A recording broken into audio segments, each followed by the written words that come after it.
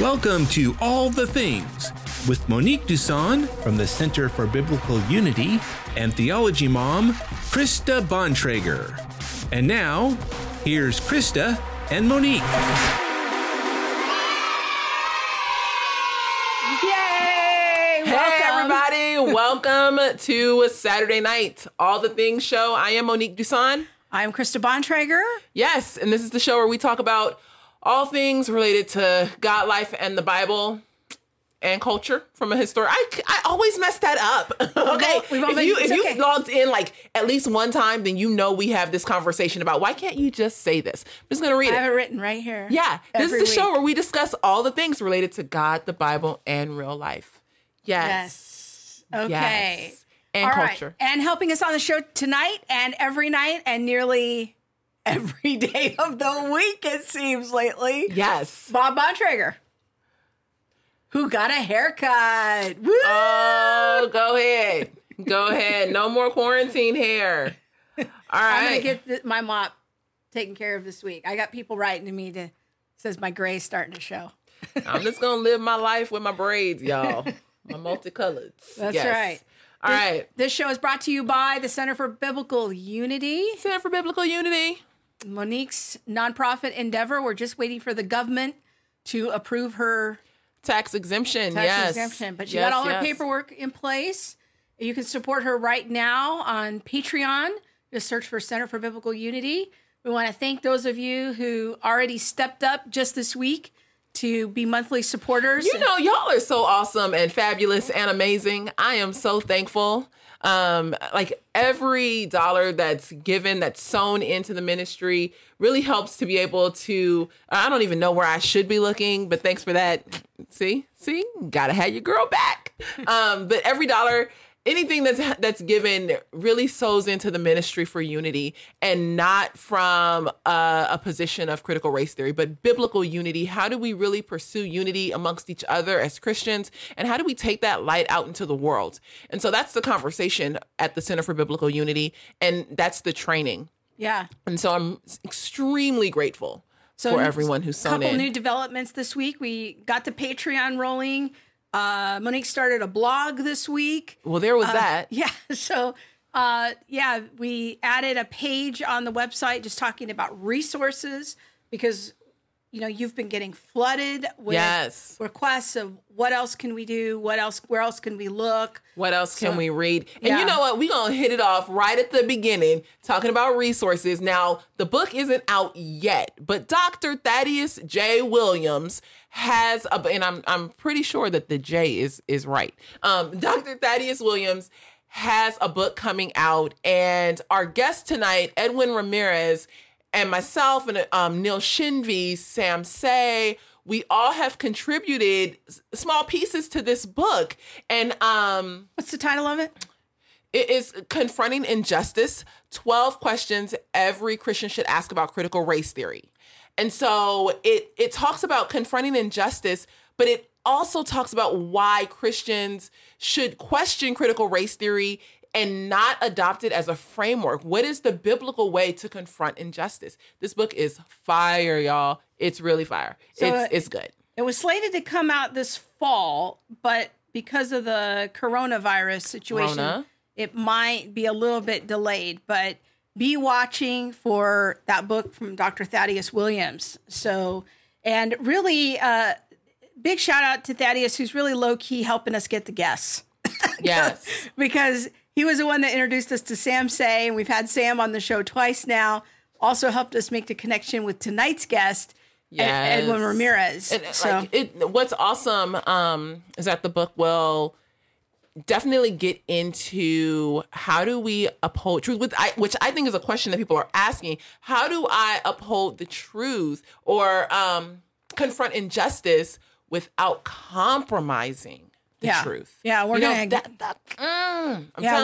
into it tonight. The book is fire, y'all. Yeah. So this is a great opportunity to support the show.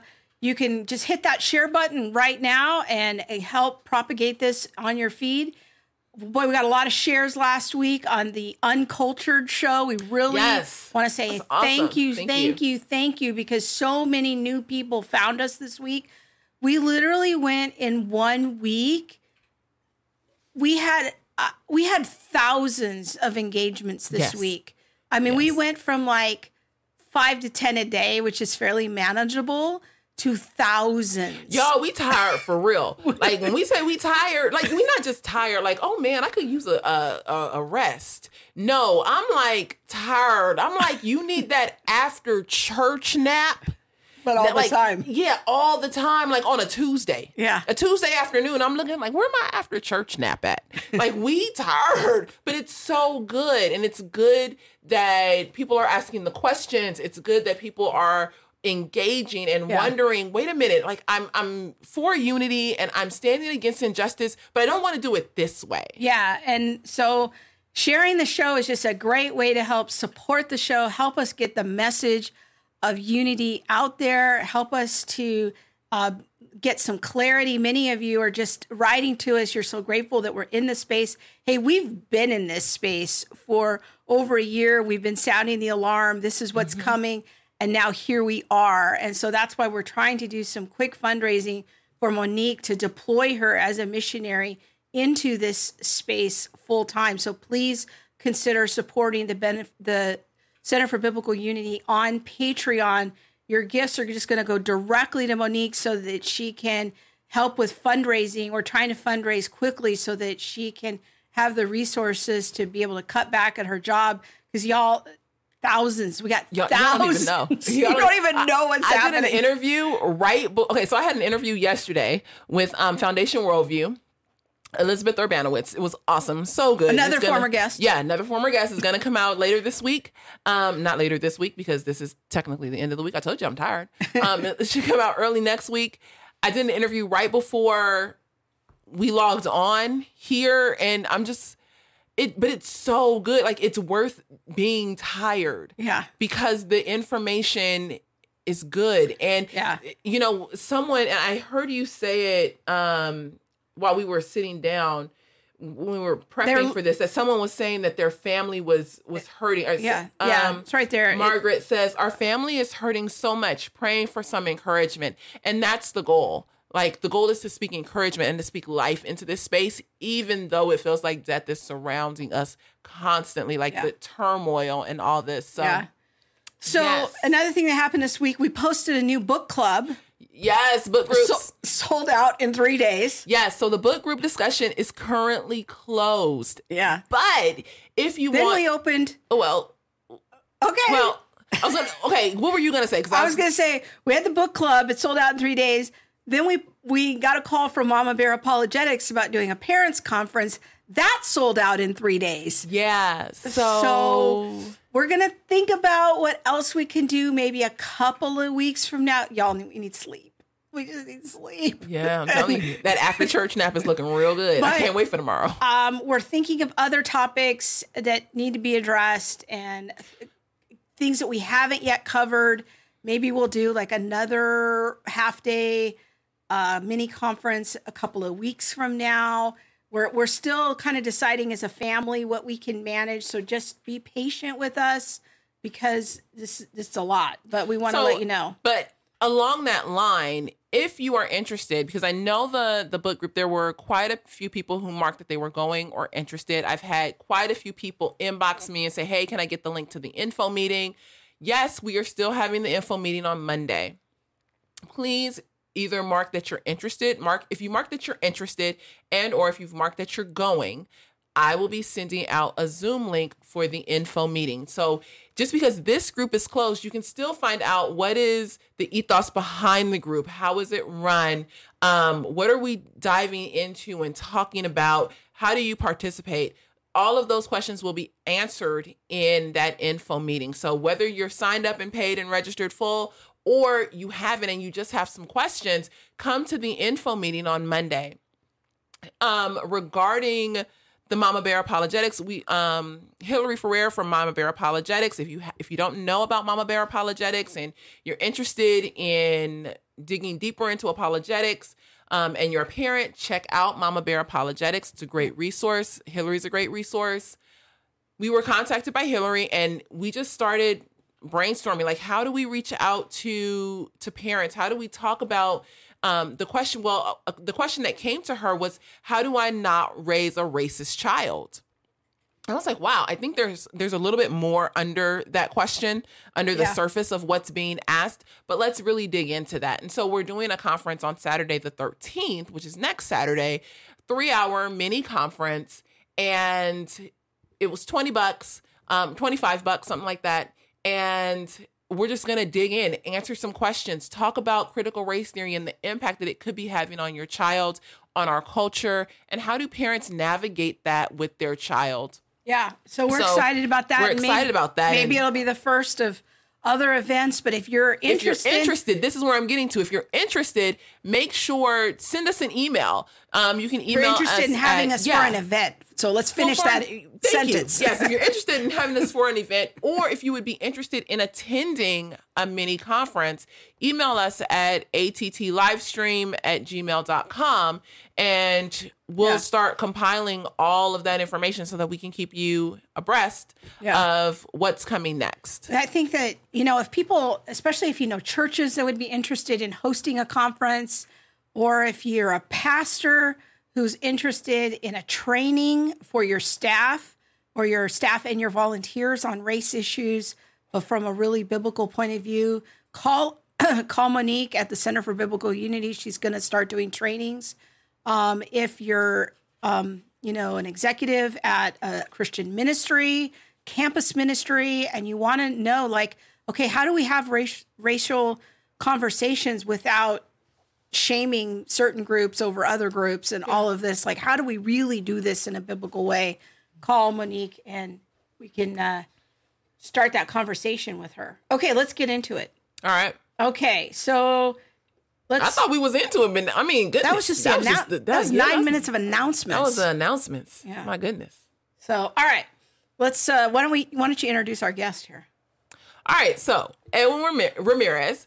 I first found out about Edwin through Dr. Thaddeus Williams. I'm telling you, he brings a lot of good things into my life. I appreciate him. And part of what Edwin and I contributed to the book is our journey in coming out of critical race theory. He was into critical race theory, as was I, and has, made the journey out of it. Yeah. And so he's a pastor, he's in New York, and I have heard many, many good things about him, both from a former guest, Jamal Bandy, and from Thaddeus. And so, yeah, I first saw Edwin on the 80 Robles YouTube channel with Jamal Bandy. That's actually how I found Jamal, was I saw them doing an interview together, and I was really intrigued. I thought, I'd really like to have this guy on the show sometime. But I didn't know him, and I'm like, how am I going to get him to come on a show? Hi, Edwin, would you like to come on my random podcast? But here he is. So I'm super excited. There it is. Just like that. And what's so funny is that the week before, you were like, we need to get Edwin Ramirez on our show. Can you work on that? And I was like, yes, I know. Da, da, da, da. And then last week, there he was. He popped up at the family meeting. He was at the chat. I was like, what you doing in the family meeting? Okay, we see you. Yes. And now here he is. Here he is. Up in the living room. Let's get him into the living room here. There he is. Hey, Edwin. I feel like I'm going to need my fan tonight, y'all. I feel like I'm going to need a fan. What's going on, ladies? Grace and peace. Grace and peace to you, brother. Up? So tell us a little bit about Virgil Walker is also Stop it. Stop. Wait, hold on. Wait a minute. See, y'all, look at G. Won't he do it? Won't he will? Won't he will? Yes, he will. Coming through. Virgil. All right. Okay. Fave ain't fair. Man, I gotta start fanning already. All right, y'all. Okay. All right. Come on, Edwin. Come on.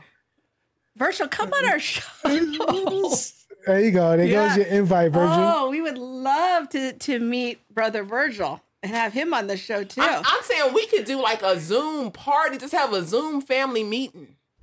This is what we need. Awesome. I'm there. Okay. All right. Edwin, please tell us about yourself. Yeah.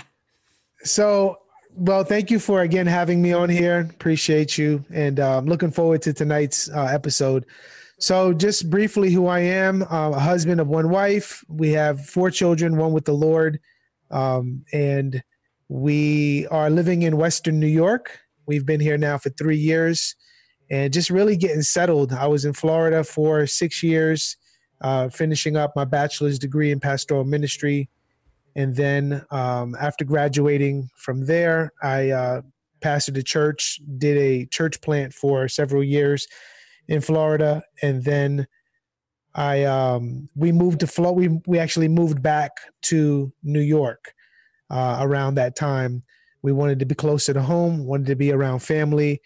And so we've been here now for 3 years. And yeah, it's been great. It's been a journey, and it's been an experience to say the least. So I am also a blogger at theproverbiallife.com, where we have just articles that we put out, much of which are on, it's actually under construction. So if you want to go there, don't judge me based on what you see quite yet, but it's under construction. But yeah, just trying to put out my story, man, where God brought me from, who I am, from my perspective. Also have a podcast, The Proverbial Life podcast. Been doing that for a little over a year, and had some great feedback, great interaction. Also been doing a lot of stuff on YouTube as well. And I also have a second podcast that I do with a brother named Michael Griffin. It's called Leaving a Legacy Podcast. So both of those podcasts are different but similar in a lot of ways. Leaving a Legacy Podcast, we talk about manhood, fatherhood. We talk about the importance of raising a godly family. We talk about cultural issues from a biblical perspective. So that's that. And then on The Proverbial Life, along the same lines, it's pointing Christians to the authoritative word of God, practical theology, where we look to Christ, encourage Christians to live wisely and leave a legacy behind for generations to follow. So that's me in a nutshell. That's so good. We might have to have you back to talk about manhood issues, because I've been wanting to do a show about that. And I keep telling Monique, we got to find the right guest. So we need the Lord to bring the right guest to us. So we might have to have you back on that. I'm just wondering, maybe you can tell us a little bit about your journey into critical race theory and how that happened. And then I'd also like to know kind of what that made that paradigm appealing to you. Yeah, great question. So my journey is as confusing as critical race theory is.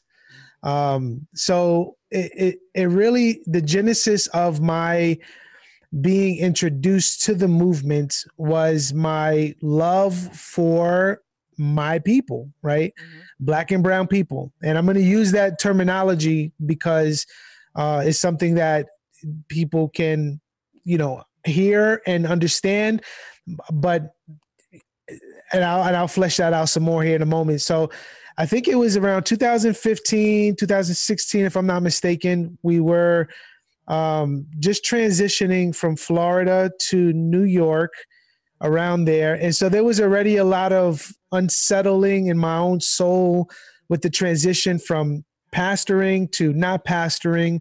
And so there was this gap where I was vulnerable. And coupled with my upbringing, right? I was raised in the inner city in Long Island, and there was bloods that were being different gangs that were coming into my community. I went to a school that was maybe like 0.5% white, there was Black and Hispanic everywhere. So that was really my culture, right? Where I was all about my people, right? I grew up in hip hop culture. And so coming into being a Christian and then being introduced to these ideas of valuing my people, right? Around 2016, this is when the Colin Kaepernick situation took place, and Colin Kaepernick was taking a knee. And then, I saw this burst of video presentation on social media where my people are being massacred in the street, Eric Gardner and Tamir Rice. And you just see countless stories after stories after stories. And it was just like, what's going on? and I didn't know anything about critical race theory per se. I didn't have the woke terminology yet. I didn't know anything about that. I just knew that racism was real and white people seem to be the problem and people of authority. And so I'm going to stand in solidarity with my people and I'm going to speak against this. And hence is where and when I became a real strong advocate for social justice. And I was a social justice warrior, which maybe we'll get into. But that's the genesis of it, really. It was it was a place of hurt. It was a place of really misinformation, right? Seeing things on the media, being spurred in my spirit and angered by that, and then just pushing against the narrative of, at that time, how I understood whiteness and white America, really. Yes. So much of what you're saying just rings true with my own story. I grew up in South LA, and it wasn't like I needed critical race theory in order to understand like what was being talked about when I finally learned about critical race theory. It was that critical race theory was just a conversation. It was just the way we talked at home. We talked on the street like, well, you know how they are, or right. You know, whatever the concept was, whiteness, we didn't have to necessarily say whiteness. We could just say, well, you know how white people are. You know how they is. You know what I mean? And so I hear you when you say, you know, I love Black and brown people. And it was just, you know, this coming from this place of wanting to see justice and wanting to see kind of those who were in charge, who I thought were doing all of this damage to my people, you know, wanting to see all of that rectified and see things done more from a just perspective. So when you went to Biola, then you were just putting a name on something that you had grown up with your whole life. Yes. You're like, oh, this is a thing. This is what this is called. I was like, and they Christian, so it must be right. Like, man, he talking about this, and that lines up with this. And my mama always said that you got to watch out for that. And so, you know, and then he had the statistics with it. It just all made so much sense that I was like, this has to be true. Yes, I hear you. And I think this would be helpful just because really my aim now is I want to be those nails on the chalkboard for people that are in this movement, because that's what got me out of it, you know, and we'll kind of flesh that out more in a moment here. But just for some context, I grew up, again, in an all-Black Hispanic culture, right? And it wasn't really even, so I'm Puerto Rican, but it wasn't a Puerto Rican culture. It was a Black, and it was there was a lot of Salvadorians and Mexicans at the time in that area. So I didn't resonate with that culture, even though they were Latino, but I resonated completely with the Black culture. My stepdad was Black. Raised me since I was 3. All my friends were Black, right? My Black culture. I had Black girlfriends. I went to Black school. You know what I'm saying? Like, it was just, I ended up studying Black history. Like, I thought I was Black. You know what I'm saying? Like, that was just my people, right? And so again, the emotional tie for what I saw throughout my life, right? My interactions with the police officers as a result of my connection to my Black friends and all that, all those things put together, again, I was a prime suspect. I was primed for CRT in a lot of ways. So when you were in that stream, I think I remember you even saying when I watched you on A.D. Robles's interview that you were part of the Be the Bridge group on Facebook. Do I remember that correctly? Yes. Yeah, I was on there. So a lot of people are now circulating that. In fact, there was a big write-up about it yesterday in Christianity Today. I don't know if you saw it. Oh, I didn't. I didn't. I missed it. Bob's going to magically pull that up here. But they featured Latasha Morrison and the Be the Bridge group as a path for racial reconciliation. I mean, major churches now are telling their people to go through the curriculum and join the group. So we've had a lot of people asking us this week about that. And I'm wondering, when you were part of that group, Edwin, did you think like, yeah, I'm doing a good thing here. I'm being a voice for racial reconciliation. Like, help me understand that.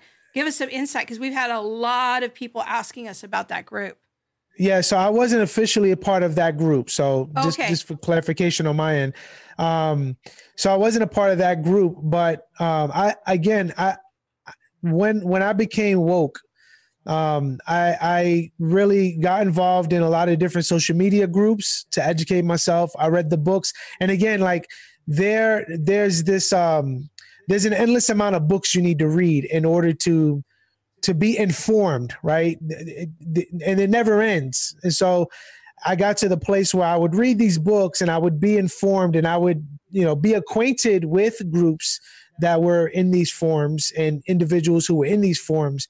And so that's really my relationship with that. I wasn't officially myself in that movement. But there is, I think you're bringing up an important point. Yeah, because Monique was in that group. I mean, and we could talk about that. But, you do have to read what I'm going to start calling the new canon.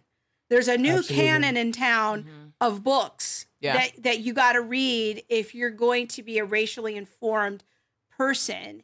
You got to read White Fragility. You need to read the Critical Race Theory book. You need to read Color of Compromise. Color of Compromise, if you're a Christian, by Jemar Tisby. The one by Brian Loritz. Woke Church. Yes, Eric Mason. Yeah. You got, this is the new canon, and we're getting all kinds of people asking, about these books. And I think it's interesting that in groups like Be the Bridge, you have to read these books before you could even start commenting in the group, and there's special rules that apply. I mean, and because I was a part of the group, I can say, in the beginning, everyone must do the same work. So everybody needs to read these books. Everyone needs to, have 3-month time of silence where they just, sit and observe what's happening. But then it becomes, to me, odd. Some would say toxic, when the voice of whites are just silenced, or can be silenced at any time. So being a person of color, I can log into the group and have a post and say, all whites, there's no white voice on this. So you are not allowed to speak, to offer, your comment or things like that. And I know that's not the point of this conversation, but it does lead to, how deep do you go into, this belief in this cycle, and how damaging does it become to the body of Christ as a whole? Yeah, I'm wondering, Edwin, when you were in that stream of critical race theory, give us some thoughts that you had about different groups of people and how that, what were some of your mindsets that you had? Yeah, that's a great question. It was unsettling for sure. I remember always feeling, I always had a chip on my shoulder. I was just angry. I was upset. I was bitter, and I was bitter at the system. And what's crazy is, because right before I became a believer, I was actually woke before I became a believer. And at the time, what woke was for me, there was this, like, I was kind of born into this natural inclination. Okay, you can't really trust white people, like you just watch them, you know what I'm saying? Like, but you can't really trust them. So I kind of I had that embedded in me. And so when I in my community, there was this anger toward the cops and authorities and so on and so forth. So then I became a Christian, and now a lot of the similarities of being woke were very similar to when I was an unbeliever, and I was really kind of just a social justice warrior then too. Mm-hmm. And so anger, resentment, bitterness toward white people, people of color, not people of color, people who are in the majority, just a lot of frustration. And in fact, I remember always wanting to prove myself, prove that there needed to be more that white people needed to do. And so I'd get into these conversations, and I'd throw out phrases like privilege, we are the oppressed, those kind of catchphrases, and just really try to help. I was an evangelist, right? Try to help people see that they needed their eyes to be open to the reality of this systemic racism that we see, or this oppression that is taking place. So I was very bitter. Let me just say one more thing, because I think this is important. And I do mention this in Thaddeus's book, the portion that I have. There was a time when I remember discipling my wife on these matters, right? So my wife isn't a person of color.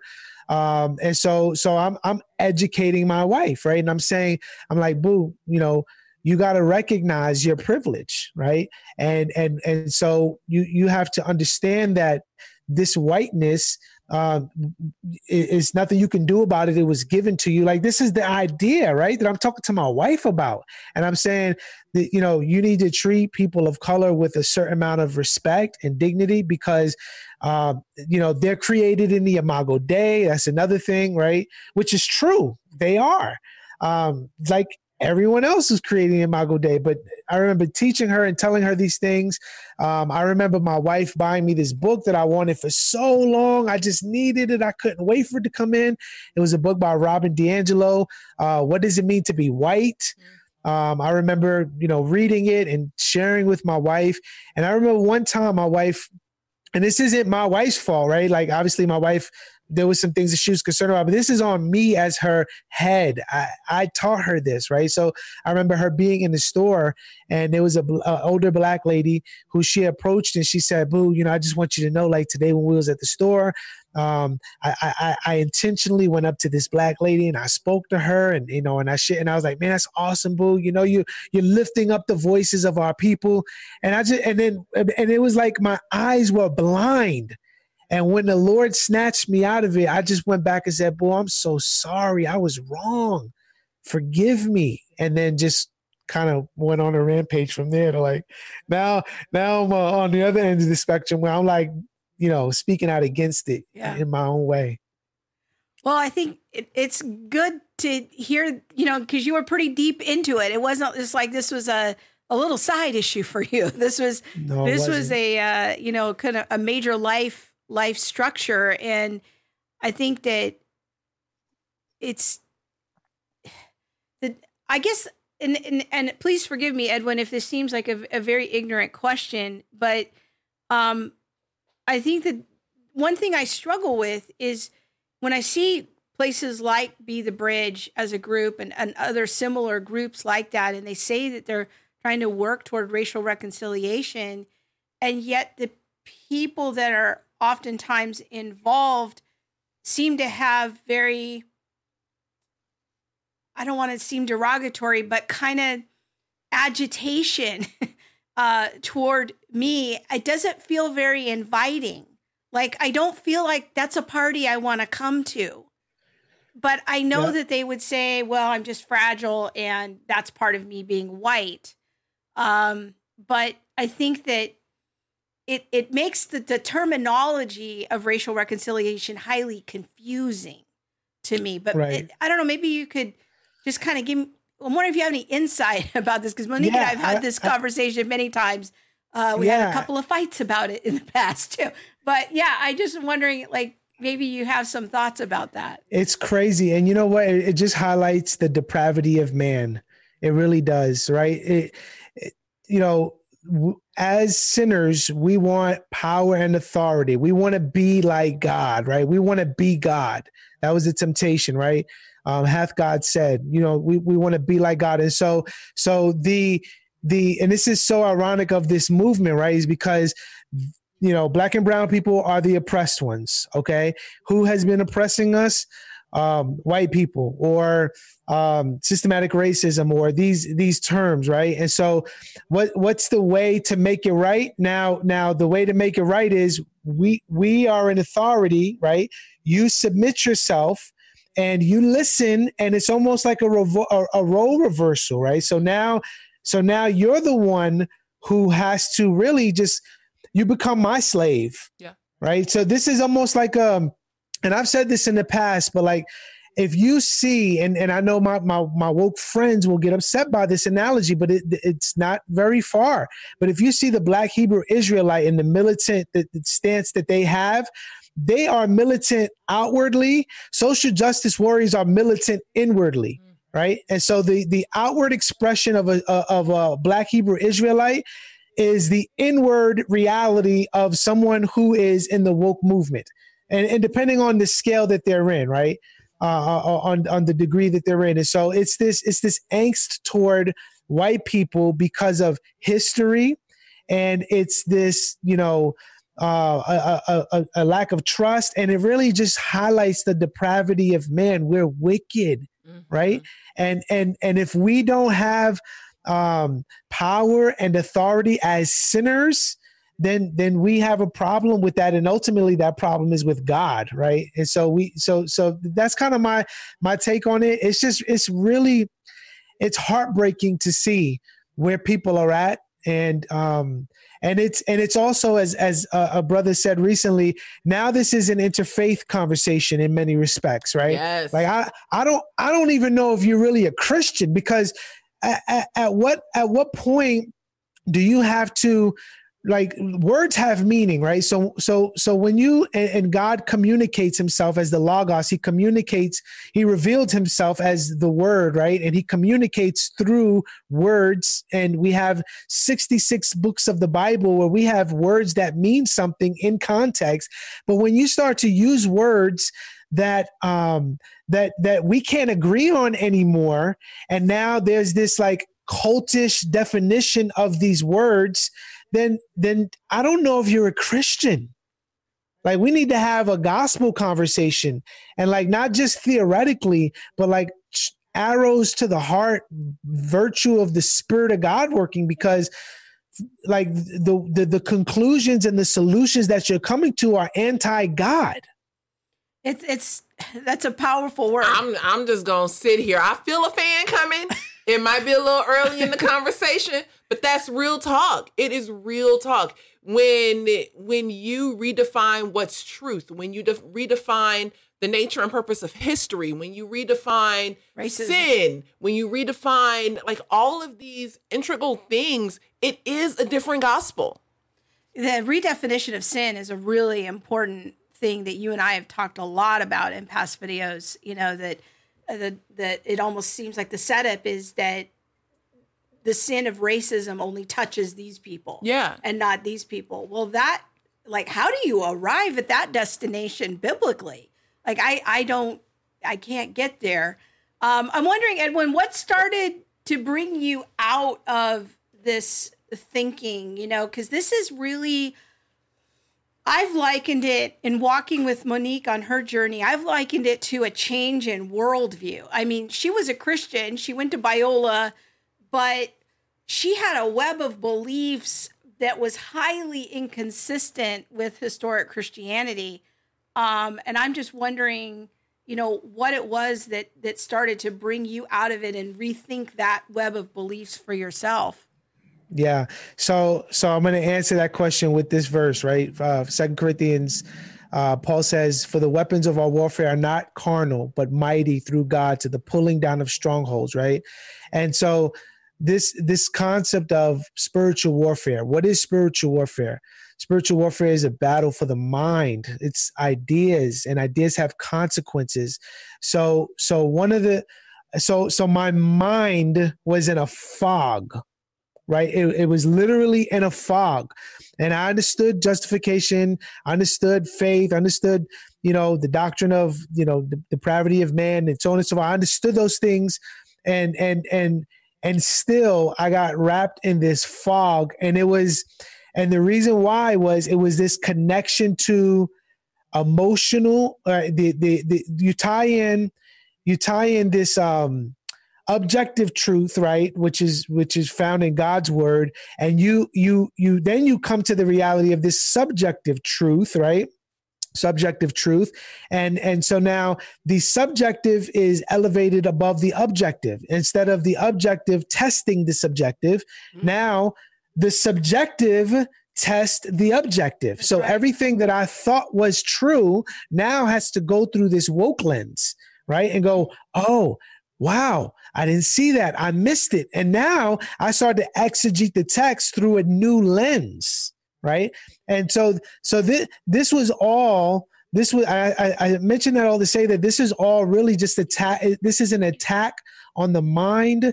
This is an attack on, this is a spiritual war, right? And I think that's one thing we really need to see this as, because online and in relationship with my friends who are still in this movement, I want to shake them. And I want to just say, wake up. But you can't do that in a spiritual war. You can do that, but only the truth, right? But the Holy Spirit is the one that has to do that. And so for me, how God really brought me to that point was there were agitators. There were people that were just bugging the heck out of me, that I could not shake them. And so some of these people would, hit me up on private messenger and go, yo, like, what you talking about, bro? Like, what, how could you say that? Like, that's not true. Or like they'll comment. And what I would do is I'd read some of these woke books. Right. And I would just copy and paste quotes that I needed all my white people to read, right? All my people of privilege. Like, I just needed all of y'all to read this. Friends, family, all y'all gonna get it. And so that's what I did.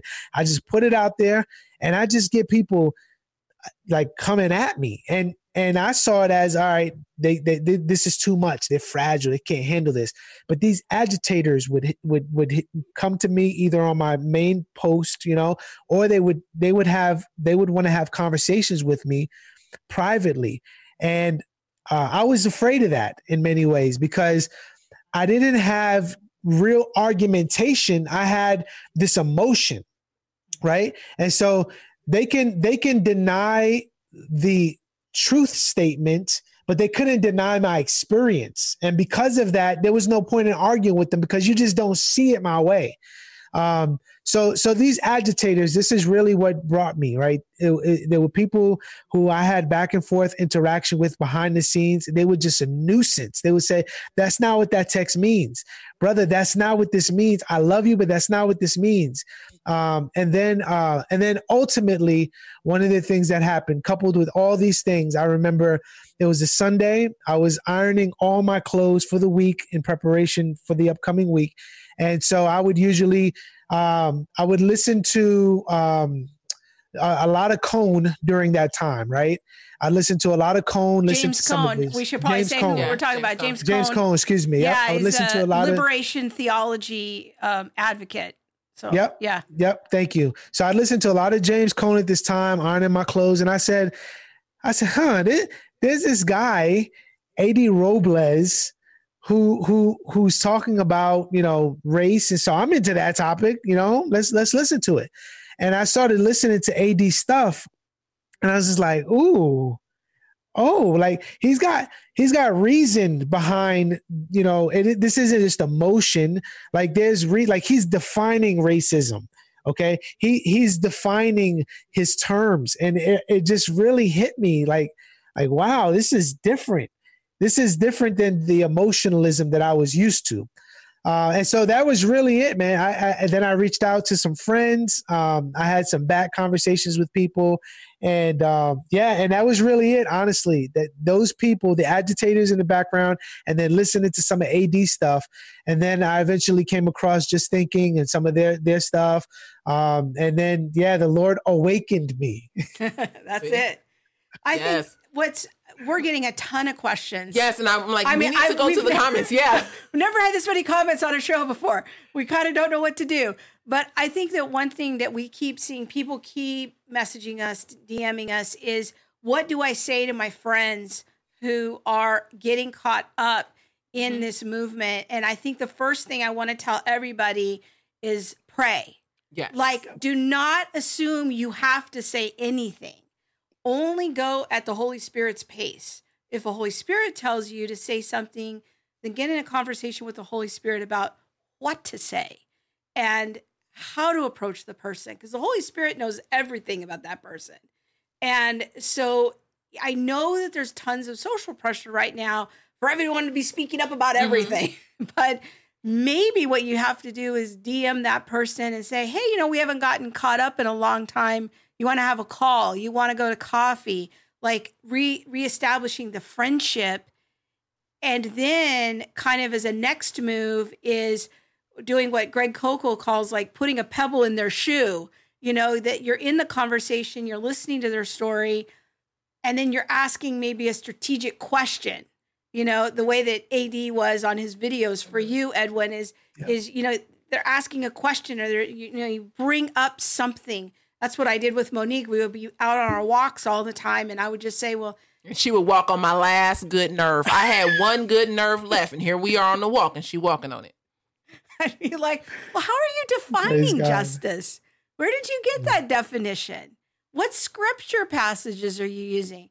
So I think it's kind of a 3-step process. Here's the thing too, though. I didn't get my 3 steps out. Well, I gotta say something before I forget.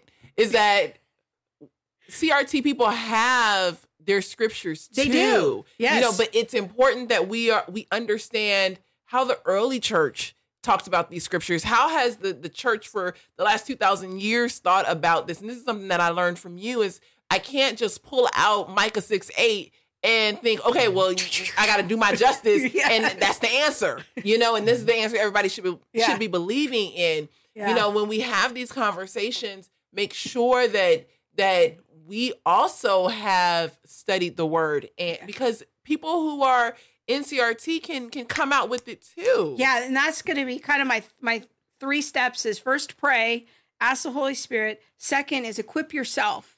Know their arguments, know the scripture, kind of familiarize yourself with some of the major features. And then when you talk to the person, you kind of got to know what questions to ask. If you've done step 2 right, then you know kind of what to do in step 3 of what types of questions to ask and kind of knowing what answers are going to come forward. Yeah.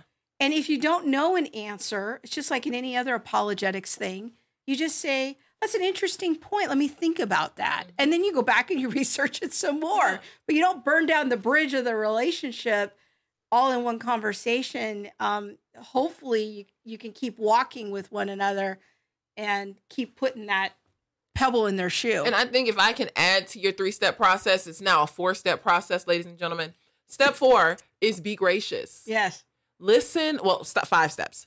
Be gracious and then listen a lot. James tells us that we should be slow to speak. Listen, because in a lot of it, you'll hear the pain that people are really talking about and why they've grabbed on to this theory and into this framework. And you can address those things. But we have to be gracious with one another. This did not occur for me. Like, it didn't happen for me overnight. This has been a 1.5 years, 2 years of conversation, of walking out, of Krista being diligent and forgiving, and me forgiving, because don't think she's innocent, y'all, just because I'm the one who walked out of critical race theory. There was some hard conversations that had to come both ways. Oh, yeah, for sure. And there was a lot of growing that had to happen on her end as well. It's like, just because you don't subscribe to CRT doesn't mean that you know everything about everything. Yeah.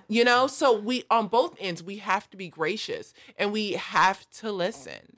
Our friend Jennifer says that a black gentleman came to her door today selling magazines, and he told her all about his past, the projects, the living in the projects, the drugs, etc. I don't know, Bob, if you can get it up there. All right. And so she ended up talking to him for an hour at the door, and she says he kept referring to my white privilege and his terrible past. And I just shared Jesus with him, and I gave him a Bible. Way to go, Jennifer. Yes. That's how you do it. Yes. That is how you do it. That's great. What I saw a question, and it was by Engaged Truth. And I saw it earlier and I wanted to come back to it. Now I can't find it. But the question was something to the effect of, just because you don't subscribe to CRT, do you now reject systemic injustice? Or That's systemic another question racism. We kept getting. So let's talk about that. Yes. Do you want to hit that first, and then I can follow up on what? Like, just because you reject CRT, does that mean that you don't believe in the idea of systemic racism or systemic injustice? Yeah. So just to be completely honest, in many respects, I'm working through that. Because I think we can all agree that racism exists, right? It's a direct result of the fall of man.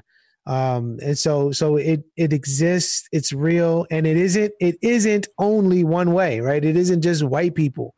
I think how that is expressed is nuanced in different cultures. I'm Puerto Rican, right? There's a lot of prejudices that Puerto Ricans, my culture, has toward Dominicans. It's just embedded in us since the fall of Adam. Don't know why, but there's different reasons, right? So there's all that.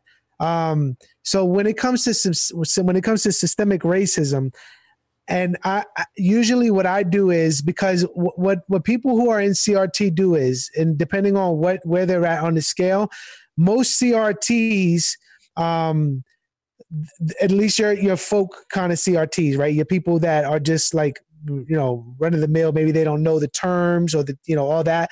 What they'll do is they'll throw out these words, they'll throw out these phrases. So they'll say, man, you look at the systemic racism all over the place. And so one of the things that I've done is I want to ask them, okay, what do you mean by that? Like, what is systemic? Like, give me some examples. What's the systemic racism? Ooh, I used to do that to Monique. That didn't turn out very well. That was part of the last nerve.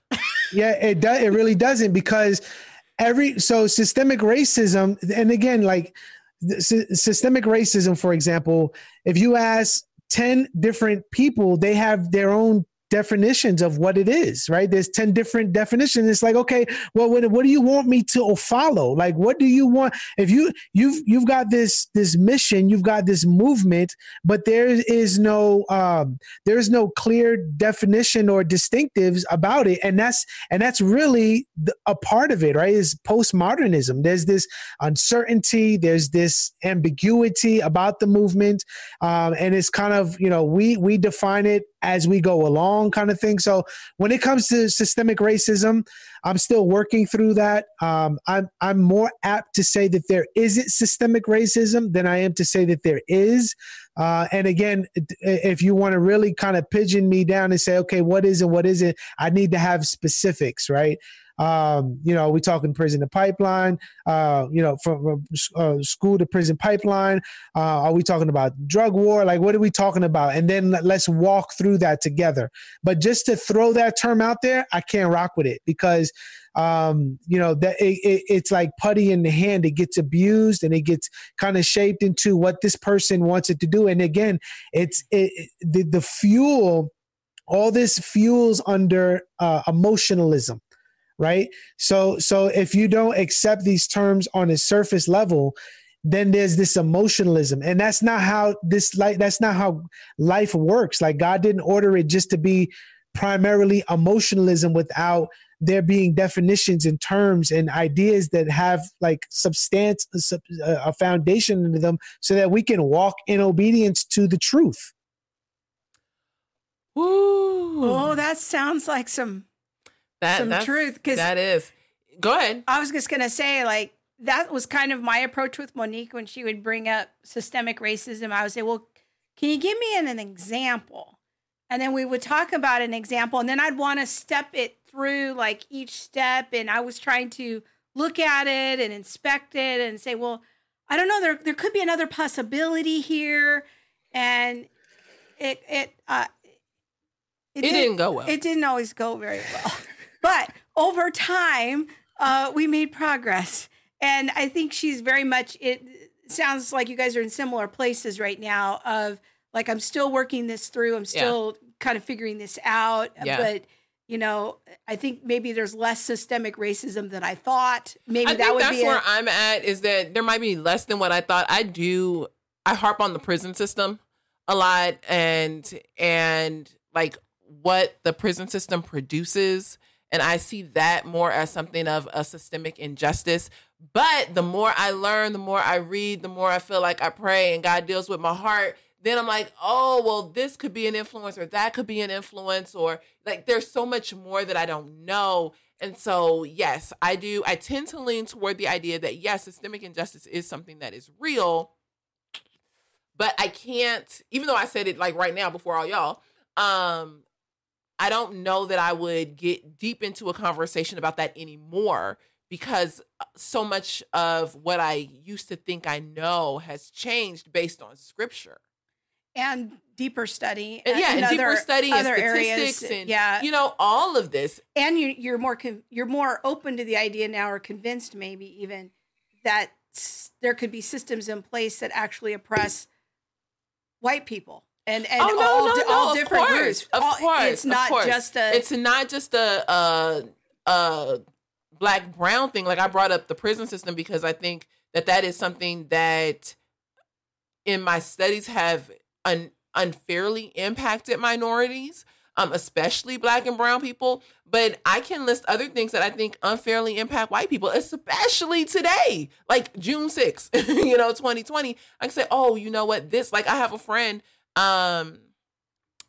and I put this out on Facebook. I have a friend who was fired from his job, and this week he has a pretty prominent job public job, and but it was behind this All Lives Matter, Black Lives Matter situation. Now, I feel like that is going to turn into something systemic. Like, it's going to unfairly impact people who aren't of color based on their thought process, their belief. And so even though it may not be proving itself to be a system yet, I think if we aren't curtailing and speaking into the issues that impact whites, these things will turn into systemic issues. Does that make sense?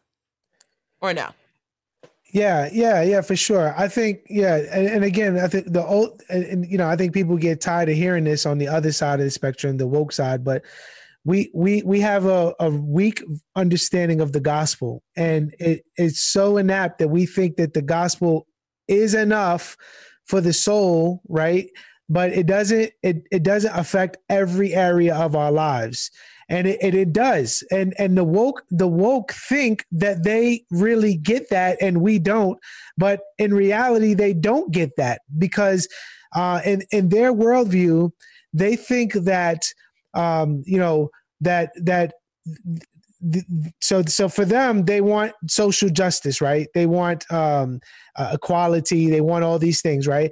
But their solutions are actually divorced from the Word of God, right? So they want to use the Word of God to say that justice, let justice rain down or fall down or whatever. They'll go to all these texts. They use the word justice, ripping it away from its context to the original reader, right? And then they'll slide in ungodly, satanic solutions that are unjust, right? And so in that worldview, they're creating a system that is anti-God in many ways, and maybe they don't like to hear that. That's just a reality.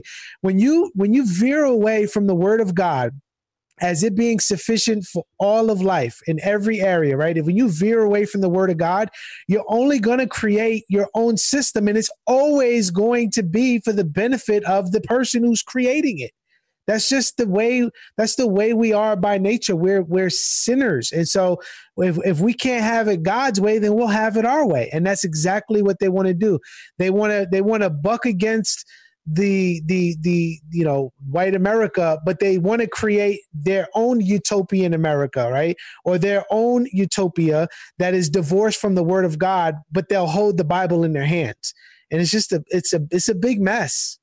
Yeah, I think that's a really good point, because what I see, I've been doing my podcast right now is on justice, and I did part 1 of the teaching last week, and it was a real long teaching, and I'm trying to get something pulled together for this week to follow that up. And I think that one of the big things I see in a lot of the social justice circles is that they don't take the time to really define justice biblically. They kind of have this thin veneer of scriptural connection where the word justice is used, and then all of a sudden we're 45 steps away from that into how culture defines justice and injustice and solutions to the injustice. And it's like, whoa, wait a minute, we haven't really looked deeply at scripture and what scripture has to say about what God defines as just and unjust. We can't even get into a conversation about what is just or unjust if we don't have God in the picture, because justice flows out of his character. And so it is a mess because we're using all these ungodly, worldly ideas for what we're pointing to. Like a great example right now is murder is wrong because it violates God's standard of justice.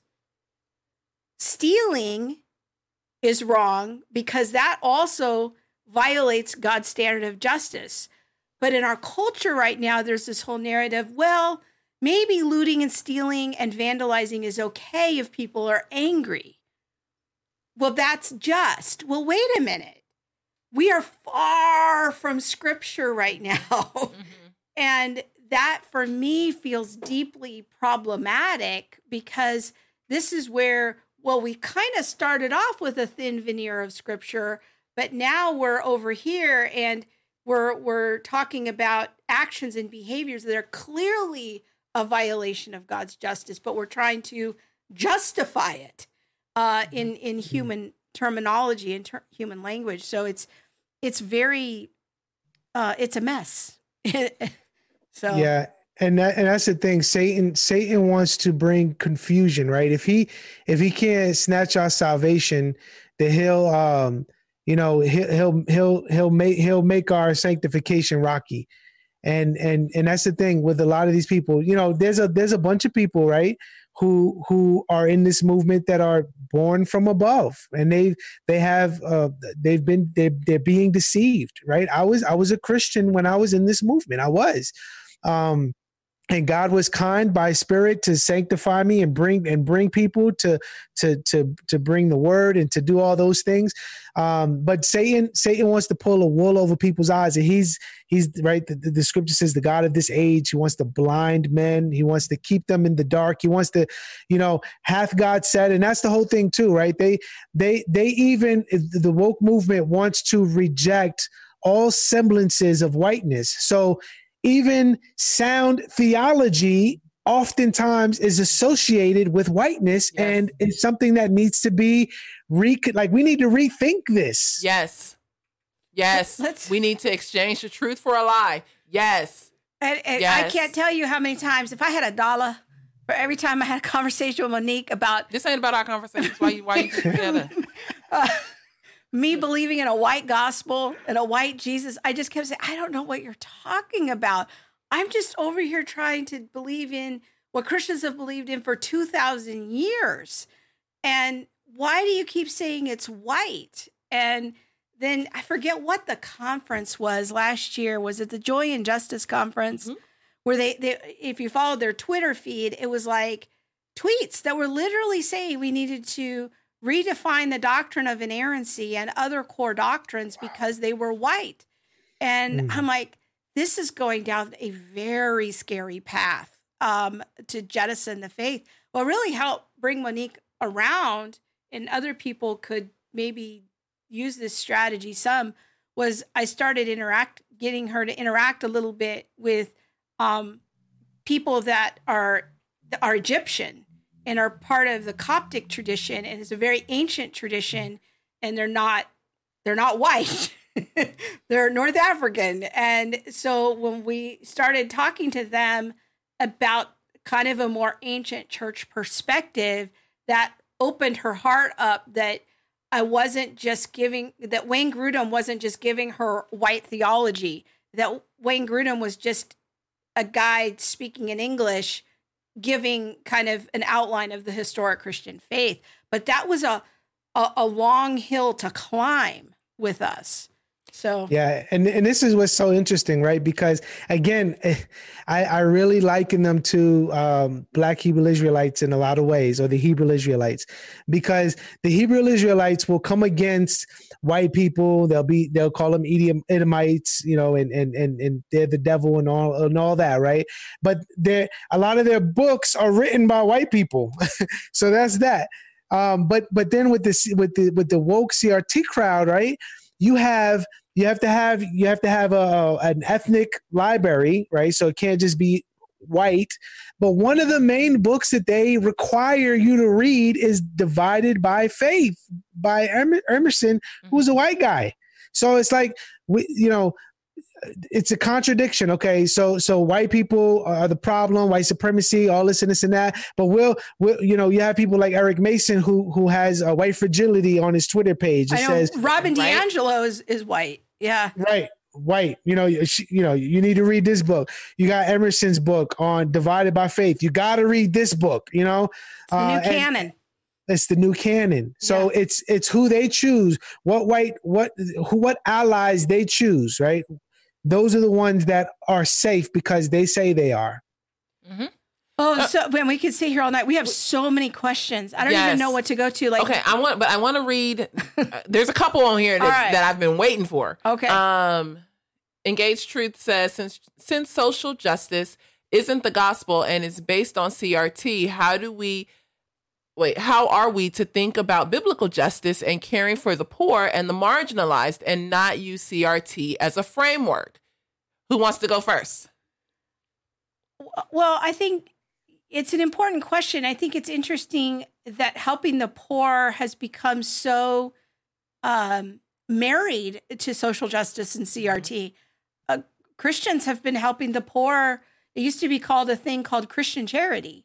I mean, we've been doing that since the beginning. It was the Christians who rescued children out of the dump in Ephesus because they would it was a culture that was a death culture similar to ours, and they would throw their children away in the dump. And it was the Christians who went out there and rescued them. They didn't have a framework that told them like, hey, let's engage in social justice. It was like, we know that God values life. We're going to go rescue these children and adopt them. I think that we don't need that paradigm to tell us how to love our neighbor, but everything has become so politicized now that I think that loving your neighbor has become like the ultimate silly putty, that nearly everything must be, it can become loving your neighbor. And I keep trying to make this point that love is law. The only way we know how God wants us to love people is by looking in the law. Love can't just be, well, this is what seems right to me. Mm-hmm. It can't be majority rule. It can't be my emotions. I have to have my love informed and shaped by something. I have to have my mind renewed according to God's commands. But I also don't need to trumpet it on social media and do all the virtue signaling and all of this. I don't need social justice as a construct to tell me I didn't need social justice to tell Monique, hey, come be a part of our family.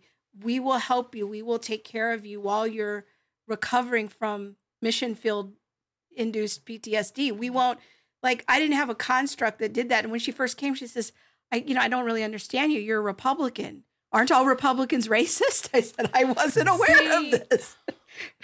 But that was the come from. And I'm like, I don't even know what we're talking about right now. But I didn't need a framework to know that. That's what I was going to say too, is that the way that we work out, giving to the poor or helping the orphan and the widow, all of these things are dictated first by scripture.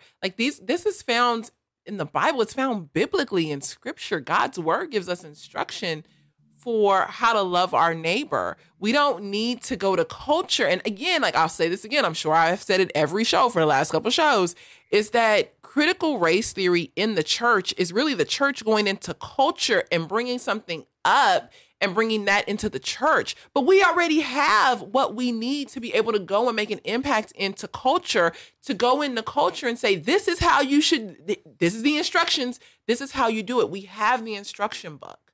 Yeah. And yet we act like we don't. Well, how do you do social justice? How do you do, social programs if you don't have CRT? Well, we just read the book. We do what it says. And again, and this might be, letting my own political stuff out, and this isn't for that reason, but are welfare programs part of loving your neighbor? I don't know. Like, let's have more conversation about that. Because the law also gives us rules for helping the poor, for helping those who are needy, who need food. And it involves some work too, as long as they are able-bodied. So what does that look like? We have these answers, but yet we're looking to critical theory, critical race theory, the world culture to tell us how to do it. Yeah. Edwin, do you have any thoughts about that? Yeah, and I mean, and it's not just Black and brown people that are poor, right? Right? Yeah, like exactly. Like why is it that we think, or this movement and now like this, you know, the white guilt is that people are having now is like, we really got to help them out. It's like, no, stay over there. Like you gonna mess me up even more. Like I'm not a charity, right? And so like if you wanna out of love for God, you know, bless me or instruct me or encourage, you know, all those things, like that's cool. But, you know, we're not a charity case. And I think that's something that we need to remind people of, you know, whether it be, you know, Black and brown people as we do community with them, let them know, like, bro, we're not looking for white people to give us anything. Like we have a responsibility before the Lord to be good stewards with what we have, right? God gives talents to some people. He gives a certain amount to other people, regardless of race or regardless of ethnicity. We are to be good stewards before the Lord. And if we are, God blesses that. And so if we're not, that has implications generational. And when I say that, that doesn't mean, well, you know, look at all those Black people. It's like, no, people, like look at the Hispanic culture, look at the Asian culture. Like you've got different cultures struggling in different areas, and there's other problems that we can really address, you know, with people in our sphere of influence, instead of taking this collective, dumping these terminologies with Black people, right? Or Hispanics. And one more thing, Jesus says the poor will be with you always. Right? So like, so are we trying to get everybody on the same playing field? Like, cause that's unjust. Yeah. One more comment that, I'm gonna hit on YouTube before we go over to Facebook is Juwad. Hey, Juwad. Monique. So this was right to me. I think rejecting CRT as a whole package is not the answer. There are useful components in this theory. It is beneficial to admit that the colored people are still encountering disadvantages. Okay, so let's talk about this, because that was one of the questions I had for Edwin is, you know, like, can we redeem parts of critical race theory and social justice? Yes. I was going to say that one of the things one of our former guest, Neil Shinvi, has said is that, you know, putting CRT forward for people is kind of like giving a kid a plate full of rat poison, but then putting like one Skittle on the plate and being like, pick out the candy. What's the likelihood that the kid is going to really pick out the candy? There's so much damaging within the CRT framework, especially within the church, that I wouldn't trust this framework to not injure someone. Number one, I think there's enough of it there that goes against historic Christianity that I wouldn't want it in the church. And the idea that it is beneficial to admit that colored people are still encountering disadvantages. I think that's true. We are, like, people of color are still encountering disadvantages. And my friend who is white also was just fired for thinking for himself. That is a disadvantage. There was, I want to say, a white person in a riot, and someone walked up to him and this white man, they shot him in his head because he was white. Like, disadvantages are part of the result of the wickedness of mankind. Our hearts are wicked. Our hearts are evil. And we are going to experience disadvantage. The disadvantages may look different, but we are always going to experience either partiality, pride, murder, like wickedness, envy. There's going to be something there at all times. And does that mean that we don't look at it. No, it doesn't mean that we don't look at it, but we don't necessarily say, I need to adopt this erroneous framework to be able to address these disadvantages, and that disadvantages only impact one group. That is not true. Disadvantages impact humanity because humanity, our hearts are wicked from the beginning. So that's my thought on that. Edwin?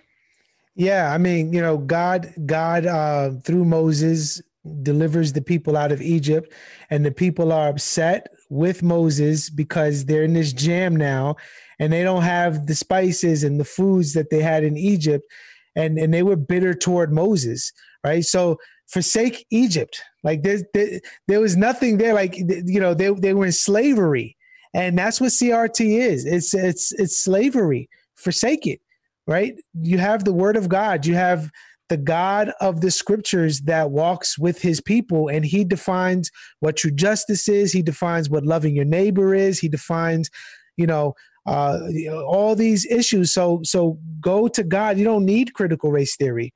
You really don't. Well, and I think that critical race theory as a tool or as a framework, it causes you to see some injustices, but it acts as a lens that then blinds you to other injustices. And it allows you to, I'm sorry to cut you off. No, that's all right. It allows you to participate in injustice as a means of being just. It's all upside down. Yeah. Yep. Well, Edwin, you have been so gracious with your time. Thank you so much for hanging out with us for the last hour. We could go on and on. I've never seen this many comments. We want to thank you. Facebook. Is there anything specifically for Edwin that we want to go on Facebook? We're blown away. People just are wanting to know the information, and we want to refer people while Monique's looking to your podcast, The Proverbial Life. Go check out Edwin's website and his podcast. Follow him on Twitter. Follow him on Twitter. Fan into Flame E. Yes. So, all right. Is there anything on Facebook that we haven't covered yet? No, I think we're good. More okay. Comments and questions. Yeah. Lavon Clark. That is a very good name. I've never seen it's my mother's name. I've never seen anybody who spells it the same way as my mother. She says that there's some ladies at our church want to do a Be the Bridge book study. I might organize a different study. Yeah, just say no. Just say no. Just say no. Yeah, probably not. Yeah.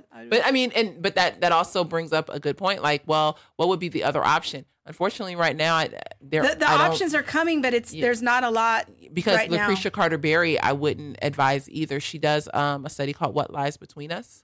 She has a book called that, and I called that a book called "What Lies Between Us." It's like a workbook study. One of the resources that I give people is the Social Justice Conference with Vodi Bakum, James White, those brothers from Grace to You. They did a conference that I think is really helpful. If somebody's interested in more information on it, they don't know what it is. It's just one place where they can go and listen to different sermons and messages and Q&As on different topics on whiteness, where they give a biblical perspective on that matter. Yeah, Vodi Bakum has done a few really solid messages that are on YouTube. If you go to our playlist on race issues on YouTube, I've got some of Vodi's sermons there that are just really helpful, and you can get connected with those. So it's just, I try to, in that YouTube playlist, it's a lot of our stuff that Monique and I have generated, but it's also other good voices to be interacting with. And we're looking forward to Thaddeus Williams' book coming out hopefully soon, and we'll keep everyone posted about that. He's going to be on our show at the end of June. The end of the month. Yes. So yes. Get connected with Edwin, and we want to thank you, brother. We'd love to have you on again. Keep the conversation going. Yes, thank you so much. This was awesome. God bless. God bless you. Bye. Take care. Bye. Oh my gosh. So there was another comment like, I can't even. I know. It says, Engaged Truth said, if we concede that privilege exists with white people, does that mean that we must admit group guilt? Furthermore, isn't privilege relative? Yeah, it's on YouTube. I was just, sorry, I was reading a little too quick. we have a whole thing out there about privilege. And I think I hit on it a couple weeks ago, just that we all experience some form of privilege. There's Christian privilege. Like there's child of God privilege. There's privilege of being born of two parents. There's privilege in all kind of ways. So yes, privilege is relative. Some people have privilege in different ways. But but privilege has become such an evil word. Evil, demonized word. You know, I love what Edwin said about this, seeing this as a spiritual war. Like I'm so glad he brought that up, because I've been wanting to say that on the show for a while. That there's a sense in which you have to look at this as spiritual warfare. Mm-hmm. Like this is when we had Alisa Childers on 2 weeks ago, which I can barely remember because the world's lost its mind since then. Her book is Another Gospel, and I think there's so much similarity between Alisa's work and our work, because you know, these people are coming from within the church. And there's some things that they say that are good and true, but it takes such deep discernment to kind of separate out the good from all of this worldly thinking that comes with it. And it's really a very hard project, but we're all in it together, and we're trying to help you guys find some of these other voices that are we're all just going to kind of stand together and try to steady the boat here a little bit in this cultural moment. Don't panic. Be calm, educate yourself, and try to work on what you will do. Look at the 8 to 15 people in your life that is in your sphere of influence. How can you be a stand for kindness and gentleness and an alternative voice, as Edwin was talking about earlier, of like just those people who kept asking him questions that eventually led him out of this idea. Okay. This is a lot. This is good. Yeah. Let's see. There was a question about the conference. If you're referring to the conference that Edwin was talking about, it is the Social Justice Conference. If you're referring to the conference that we're doing next Saturday, it is called Christian Parenting in the Age of Woke Culture. Yes. So either one. There you go. All right. So earlier in the show, we talked about our sponsor, the Center for Biblical Unity, and I'm going to give just a little update on those of you. Thank you for stepping forward. I didn't know we were doing this. That's okay. You never know. There it is. Just thank you for stepping forward to support Monique. I don't know, like I think you're almost up to like 10 monthly supporters in 1 week. Yeah, I think I'm at 8. 8? Yes. Okay. So thank you. Those of you who have stepped up, we're so grateful. If you would like to become on the ground floor of what Monique's doing here, please go to her Patreon for right now. That's kind of tiding us over until the government approves her paperwork. She has all her paperwork in to become an official nonprofit. But if you would like to step up and try to help her begin to build a foundation for what she's doing at the Center for Biblical Unity, please do that. And if you know podcasts, if you know influencers. Wait a minute. So, okay, hold on. Justin just said 13. And I was like, 13? Oh. What you talking about? So I go on, because I'm going to go and look at what's going on. Because I was like, Justin is a numbers guy. Justin keep me on track. Boy, I ain't going to even lie. You know, Justin, I'm waiting for that barbecue. Yes. Okay. So I'm sorry to interrupt you. No. Please keep going. So if you know influencers, if you know people with podcasts, if you know publishers, if you know people that organize conferences, if you're a pastor, if you're an elder in your church, if you are heading up a ministry, please get in contact with Monique and help us provide a better way of going about the race conversations. That's a very practical way that you can partner with us and helping us get the word out. That's what we really need right now is to create a better way. People are like, where do I go? Where do I go? Well, we're right here. Yes. But we need your help. We need you guys to help us with the connections, and they're starting to happen. Monique did some interviews this week. So if you have those connections, please help us get the word out. That's awesome. Okay. Such a blessing. Anything you want to add to that? I don't. Thank you. I'm just. Yeah, I'm really kind of floored. This is not at all. And one day I'll have like a just keep it real kind of video, but this is not at all what I thought God was gonna do. At all. I kind of had a different plan. And so I'm really excited and I'm really thankful. Thank you so much for partnering with us and with me, with standing with me and the Center for Biblical Unity. God does have a plan, and his plan is definitely so much better than culture's plan. And so, yeah, we're just going to keep doing what we do and keep going. And yeah, it's gonna be good. I can't wait to see what he does. All right. What the end looks like. Okay. And now it's time for the tweet of the week. Well, there's the tweet of the week. I think that might be my favorite one right now. It's so extra. really my favorite one is the alien running across the street. Oh, the puppet, the hand puppet. There it is. Okay. So we've got Neil Shenvi. A no show on race would be complete without a tweet from Neil Shenvi. I thought this was the best. Thank you for your email about critical theory. Please select from the following options. If you're concerned about your church, press 1. If you're concerned about a parachurch organization, press 2. If your pastor recommended white fragility, please hang up and dial 911. That's a good one. Oh, that's sort of how it feels right now, isn't it? Yes. That is how it feels. It does. It does feel like that. It does. So I want to tell you guys, we've been trying to equip you, help you, support you in this journey, but you're going to have to think ahead a little bit as to, what's going to happen in your churches, in your sphere of influence, in the leaders in your life. If they try to lead you tomorrow in a prayer of lamenting for your whiteness, maybe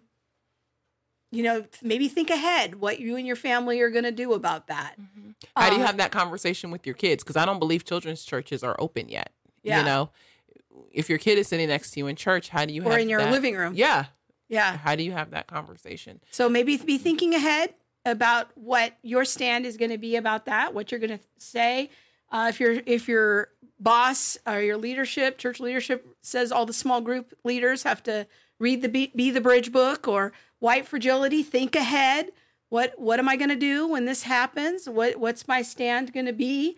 And am I going to go along with it and try to be a voice of something different? Am I going to opt out? Am I going to have a take my pastor out to coffee conversation?